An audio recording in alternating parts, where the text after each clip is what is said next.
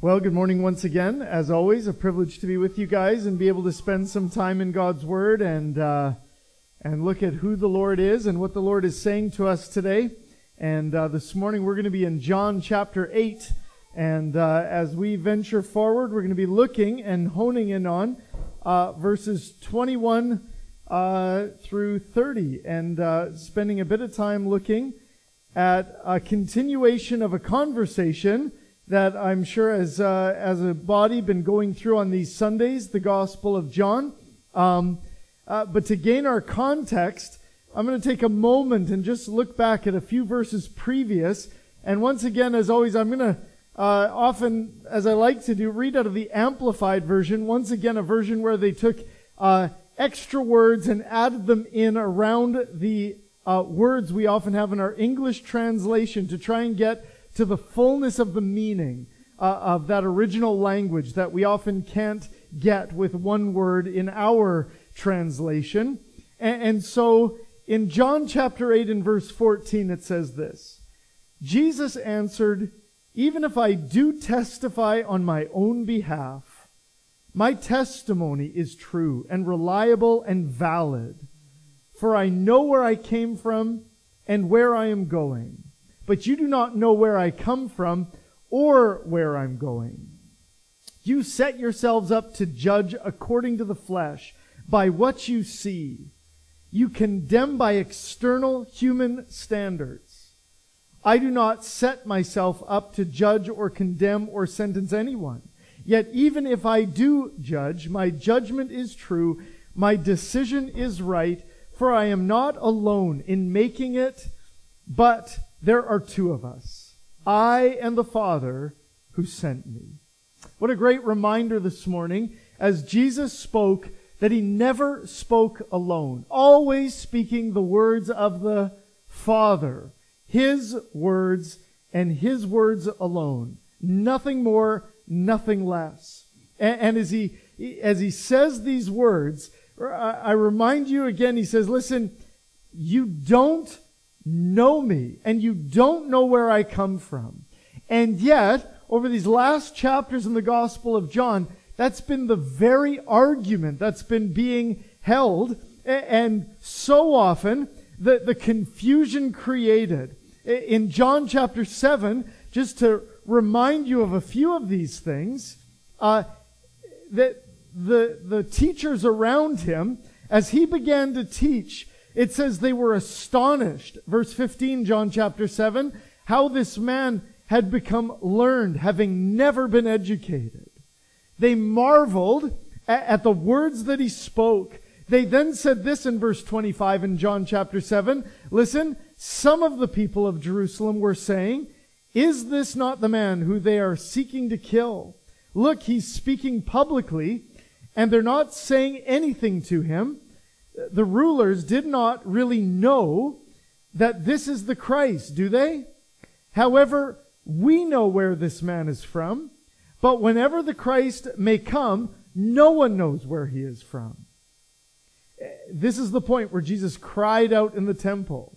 He said, listen, you both know me and know where I am from, and I have not come of myself, but he who sent me is true, whom you do not know. I know him because I am from him, and he sent me. You see, as they began to speak, the great confusion was knowing Jesus in his earthly origin, and that whole time missing his heavenly destiny. They thought they knew, but didn't. They thought they understood, but couldn't. And this whole time, great confusion in who they thought they knew and where they thought he was from. Now, as we get into our passage this morning, I want to summarize once more those verses. And this time I want to read from a paraphrase called The Message, because he says it well. Words we just read in the Amplified, but listen to this.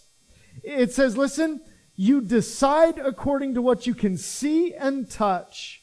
I don't make judgments like that. But even if I did, my judgment would be true because I wouldn't make it out of the narrowness of my experience, but in the largeness of the one who sent me. It's not put well. Listen, I don't judge out of the narrowness of my experience, but rather in the largeness of the one who sent me. And if there's anything that we can take home this morning, it's going to be this, that as you look out of this world, as you live your life, are you living that life out of the narrowness of your own experience and expectation?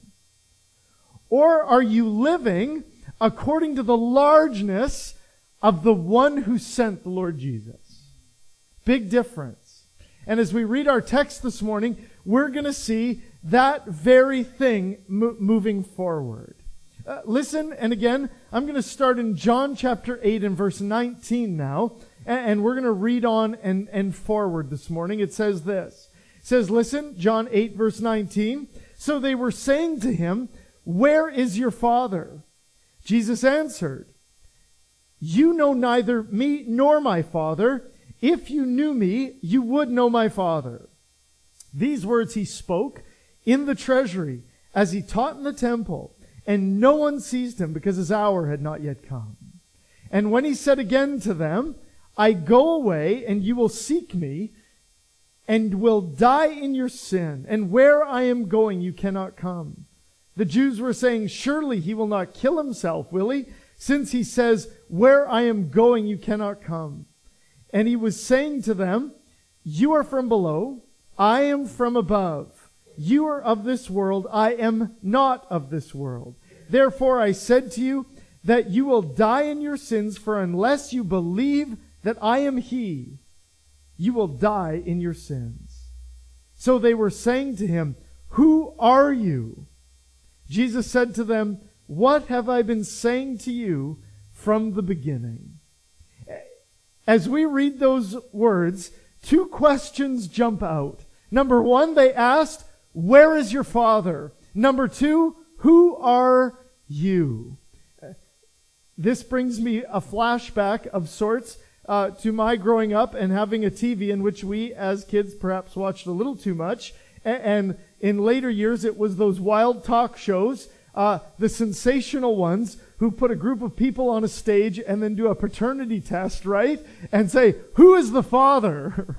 Right? And then they'd flash it out, and there'd be a dance of joy to the man who wasn't the father for whatever reason. I don't know why the wife was that bad or not. And there'd be tears because the woman thought it was the father, and it was a mess, right? A mess of their own making in many ways.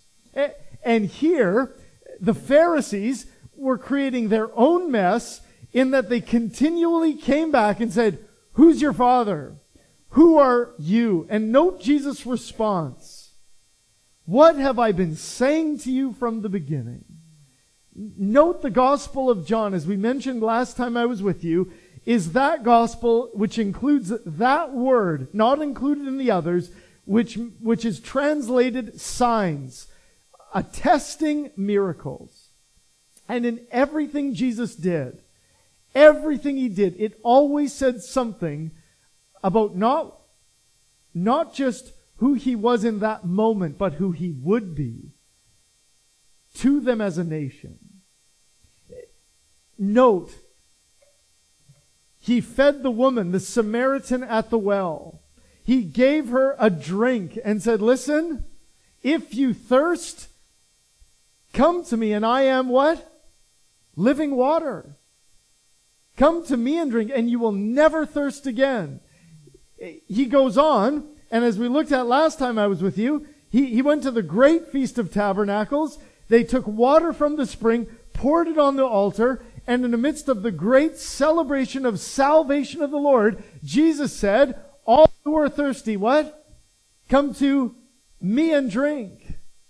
You see, everything he did said something about who he was. He would feed 5,000 and go on to say what? "I am the bread of life." I'm not just here to fix your physical hunger. I'm the bread of life. I'm here to fix you spiritually and meet that spiritual hunger.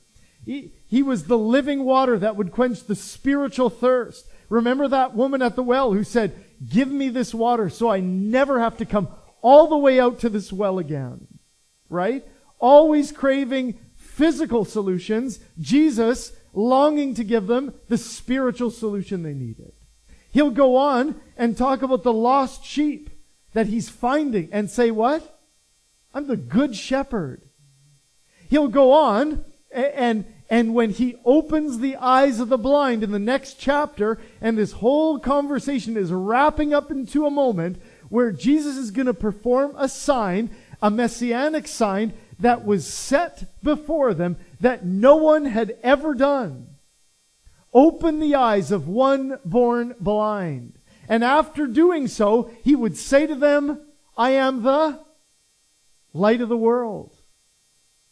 Last but not least, in chapter 11, he'll go on and raise Lazarus from the dead.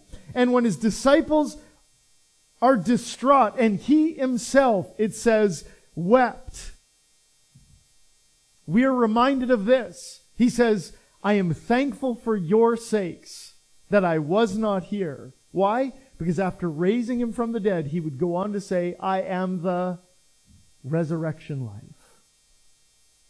You see, they wondered who he was, and yet Jesus says, what have I been saying to you from the beginning? Yet here's the problem. Jesus kept coming in such a way that he seemed to always destroy their expectations. And if there's something the Lord's been reminding me this week as I've been poring over some of these passages, it's been that very thing. Have my eyes become dull to the fact that though he's been speaking, what have I been saying from the beginning? I fail to see it because he's coming outside of my expectation of what I think he is.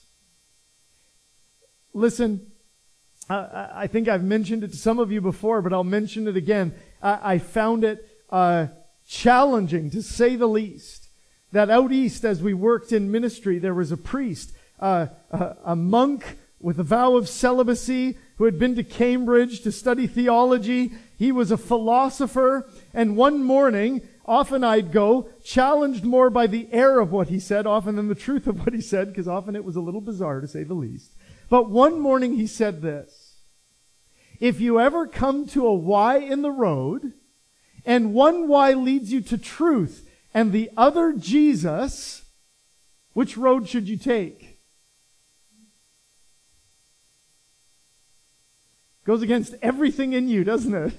If you come to a Y in the road, and one road leads to truth, and the other road leads to Jesus, which do you take? Here was his answer, and it was challenging to me. Always take the road to truth. Do you know why? Because at the end of that road, you will find Jesus, the real Jesus. But if you take the road to who you think is Jesus, you may get led and be lost in your own expectation of what you're looking for versus what? Who he is. Does that make sense? Challenging. But here it is. Jesus is speaking. Read the next few verses. That they keep asking, who are you? Where are you from? We know you. We know where you're from. You're from Galilee.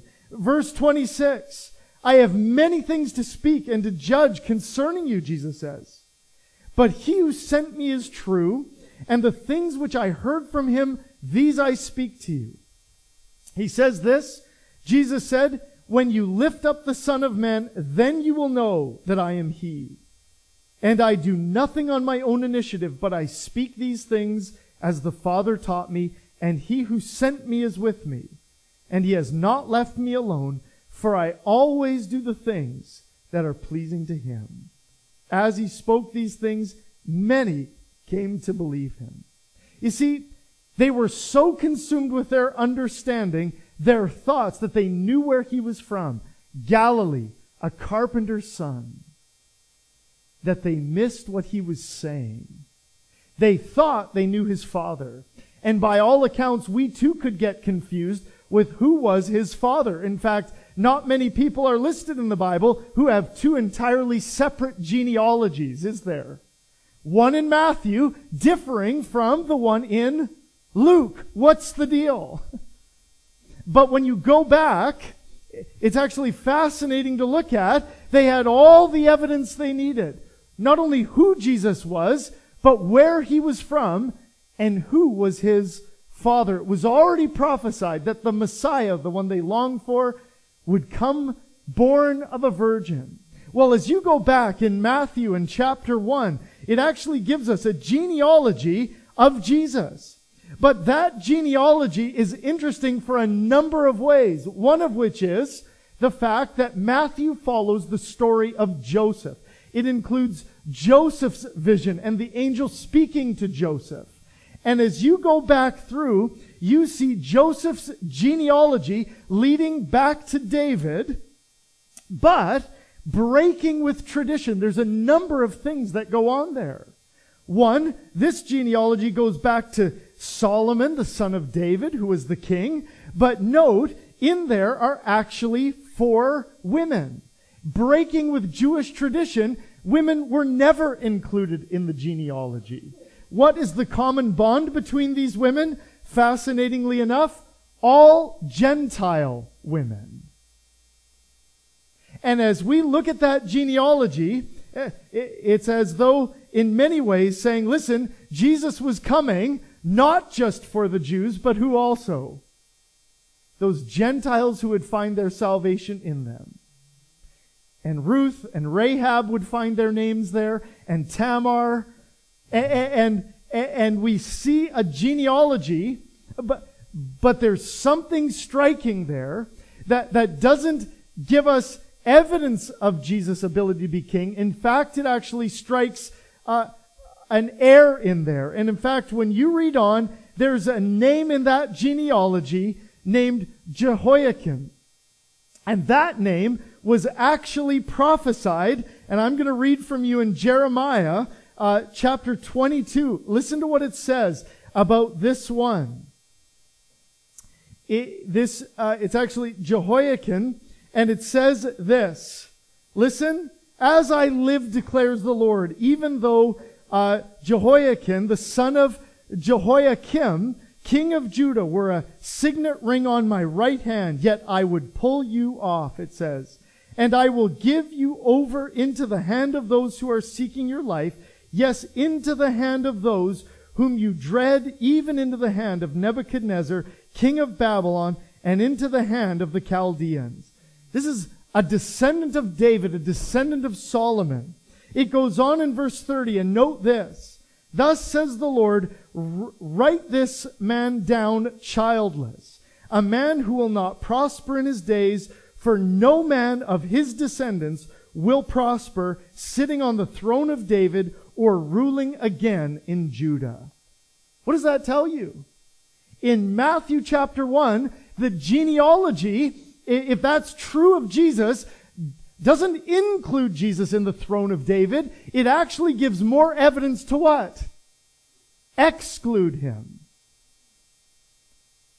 Bizarre, to say the least. But telling for one thing. Because if Jesus was the son of Joseph, he would be excluded from the throne. The kingly throne of heaven, wouldn't he? He was not going to be the son of a man. Who was Jesus going to be? The Son of God.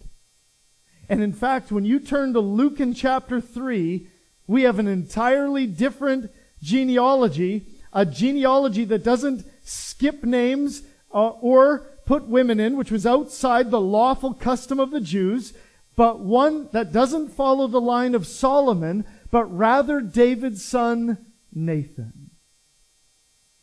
A genealogy that is common practice in the Jews, was to actually, as it was law, not list a woman's genealogy by name, but rather her husband's name. A genealogy of Mary. A genealogy that would not include the line of Jehoiakim, who was excluded from the throne. A genealogy that would go back to David. a genealogy that would prove that in every way that Jesus, through the woman he was born, fathered by who? God, had every right to the throne of God, to the throne of David. You see, here's their expectations.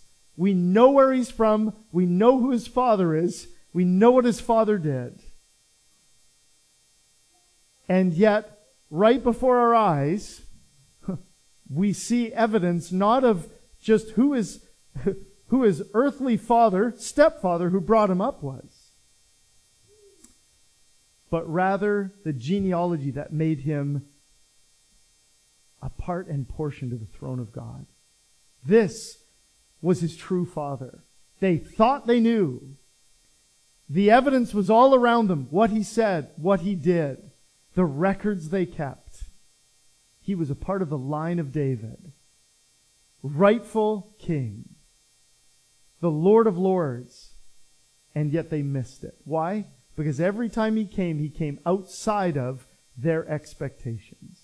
I had a great conversation with friends yesterday who had just been blessed this last week with a home. And it was a good reminder of these very things. They had been looking for a home for the last year, watching, waiting, and on paper they had made a list. 12 things that they needed, they said to me yesterday, and there were about 30 things that they didn't need but would love to have, right? And as they made that list with their young kids, the things they needed, at least this many bedrooms, this many bathrooms, right? What would we like? An extra bedroom and a bathroom for guests, a family room to have Bible study. They asked the kids, what would you like? They said, a swimming pool, right? They said to his wife, what would you like? A big laundry sink, if anything, right?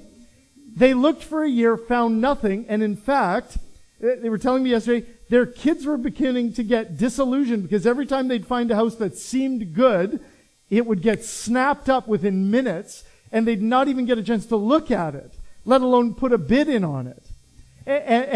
And they waited, and they were telling me this, that they began to look, and all the while staring down at that list of needs and now beginning to compromise even that as they looked for a home, right? Okay, well maybe we could do without this and that. And then the Lord shows up and a realtor gives them a call. Something's just come on the market and you're not going to believe it, and sends them a picture. 1/2 an acre with a swimming pool overlooking one of the lakes in Mount Zuhalem in Duncan. Okay. Giant laundry sink. More bedrooms than they need. Not just the giant laundry sink. Laundry chute from every room in the house. We became envious immediately, right?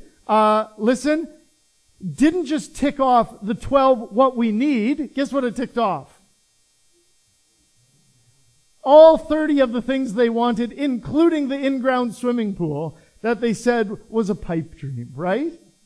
But here's the thing.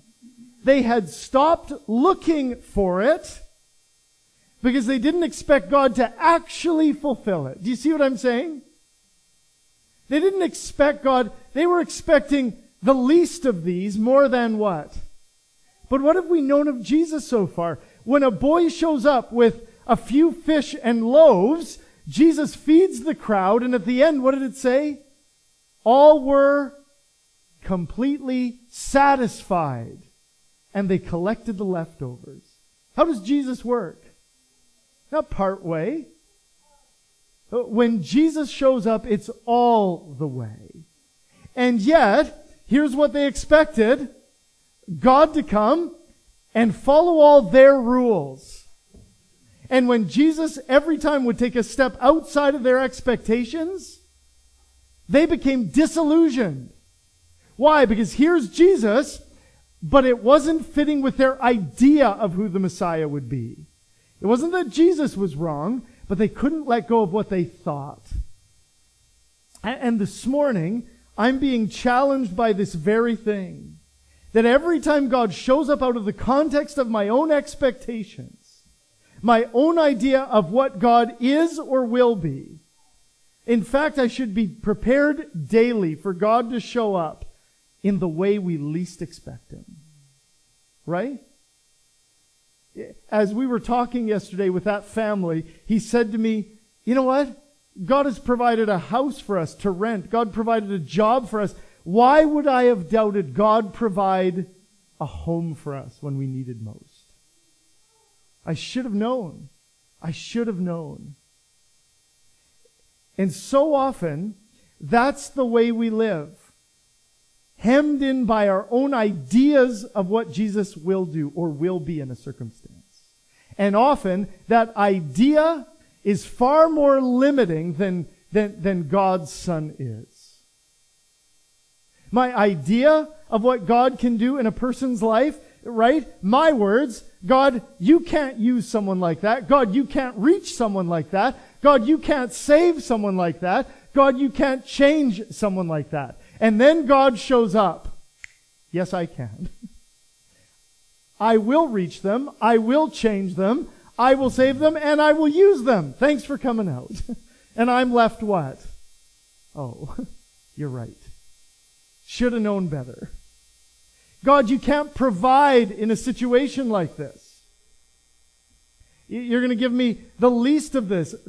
And God shows up and says, no, it's not that I can't provide. I will provide. Here's how and here's when.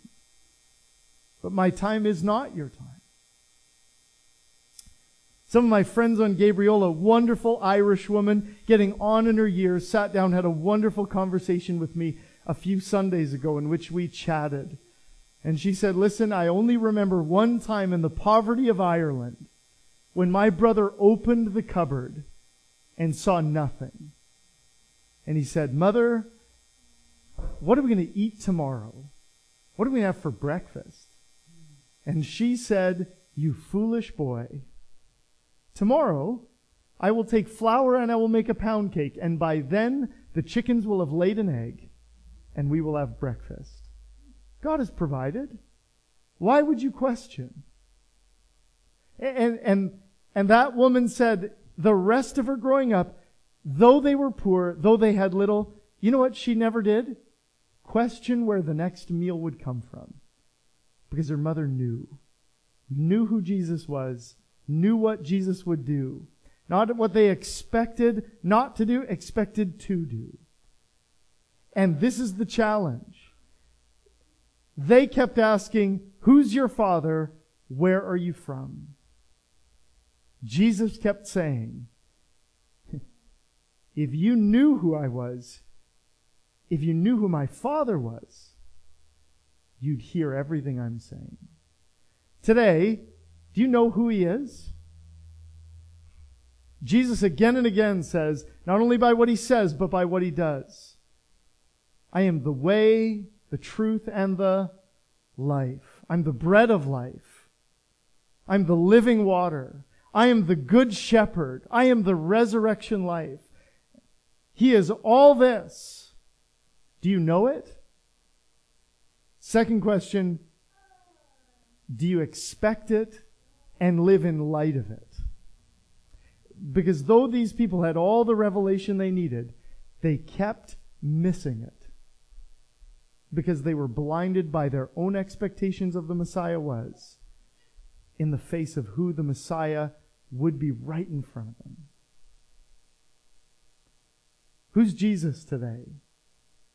What in your experience, coming back to that as we began today, remember what I said? When I judge, it will be true because I wouldn't make it out of the narrowness of my experience, but in the largeness of the one who sent me. Today, as we go out these doors to live life, are you going to view the world according to the narrowness of your experience or your expectations of who God is or what He will do? That's what they were. That's how they missed it. Or are you going to view the world based on the largeness of the one that you know, who is God the Father, working through the Son? The one who does greater than you can ever ask or imagine. And I know some of you, like me, are thinking, really? Did I just not hold out long enough for the swimming pool when I was looking for a property? Right? We don't know how God is going to provide in each and every one of our circumstances. But we know this. Seek first the kingdom, and all these things will be added. He will provide. Maybe not the list of all you want, but He will satisfy what you need. As we go out these doors, may we be those defined by that very thing. Those not narrowed by our experience and expectations, but broadened by our understanding of just how great our God is. God is daily going to be coming and shattering our expectations, working beyond our expectations. But we'll miss it if we ignore it or get so locked down in what we think that we can't see it. And as we go on into chapter 9, we'll see Jesus says these words, listen, because you can see, you are blind. If only you were blind, then you would see. What's blinding us today from seeing this good and great God in our midst? Sometimes it's our own idea or ideal of what we think He is or will do. And today we need to open our hearts and minds to who He is and all that He is doing and will do. Let's pray. Lord, thank You that this morning we can be challenged again by Your word and reminded that You are alive and well, that You are a God who did not come to fulfill our expectations, to fulfill our thoughts and desires. You came as the Messiah, the one we need. Thank You that today You satisfy, and that today You are proclaiming not only to us but to this whole world who You are, and that we simply must open our hearts and minds, open our eyes, and say thank You. Thank You for all that You are, all that You're doing. And may we cease to be those held back by what we think You can't do or won't do. Thank You that You are able, far more abundant than we can ever ask or imagine. Faithful is He who calls You and will bring it to pass. I pray that we would enjoy the journey watching You.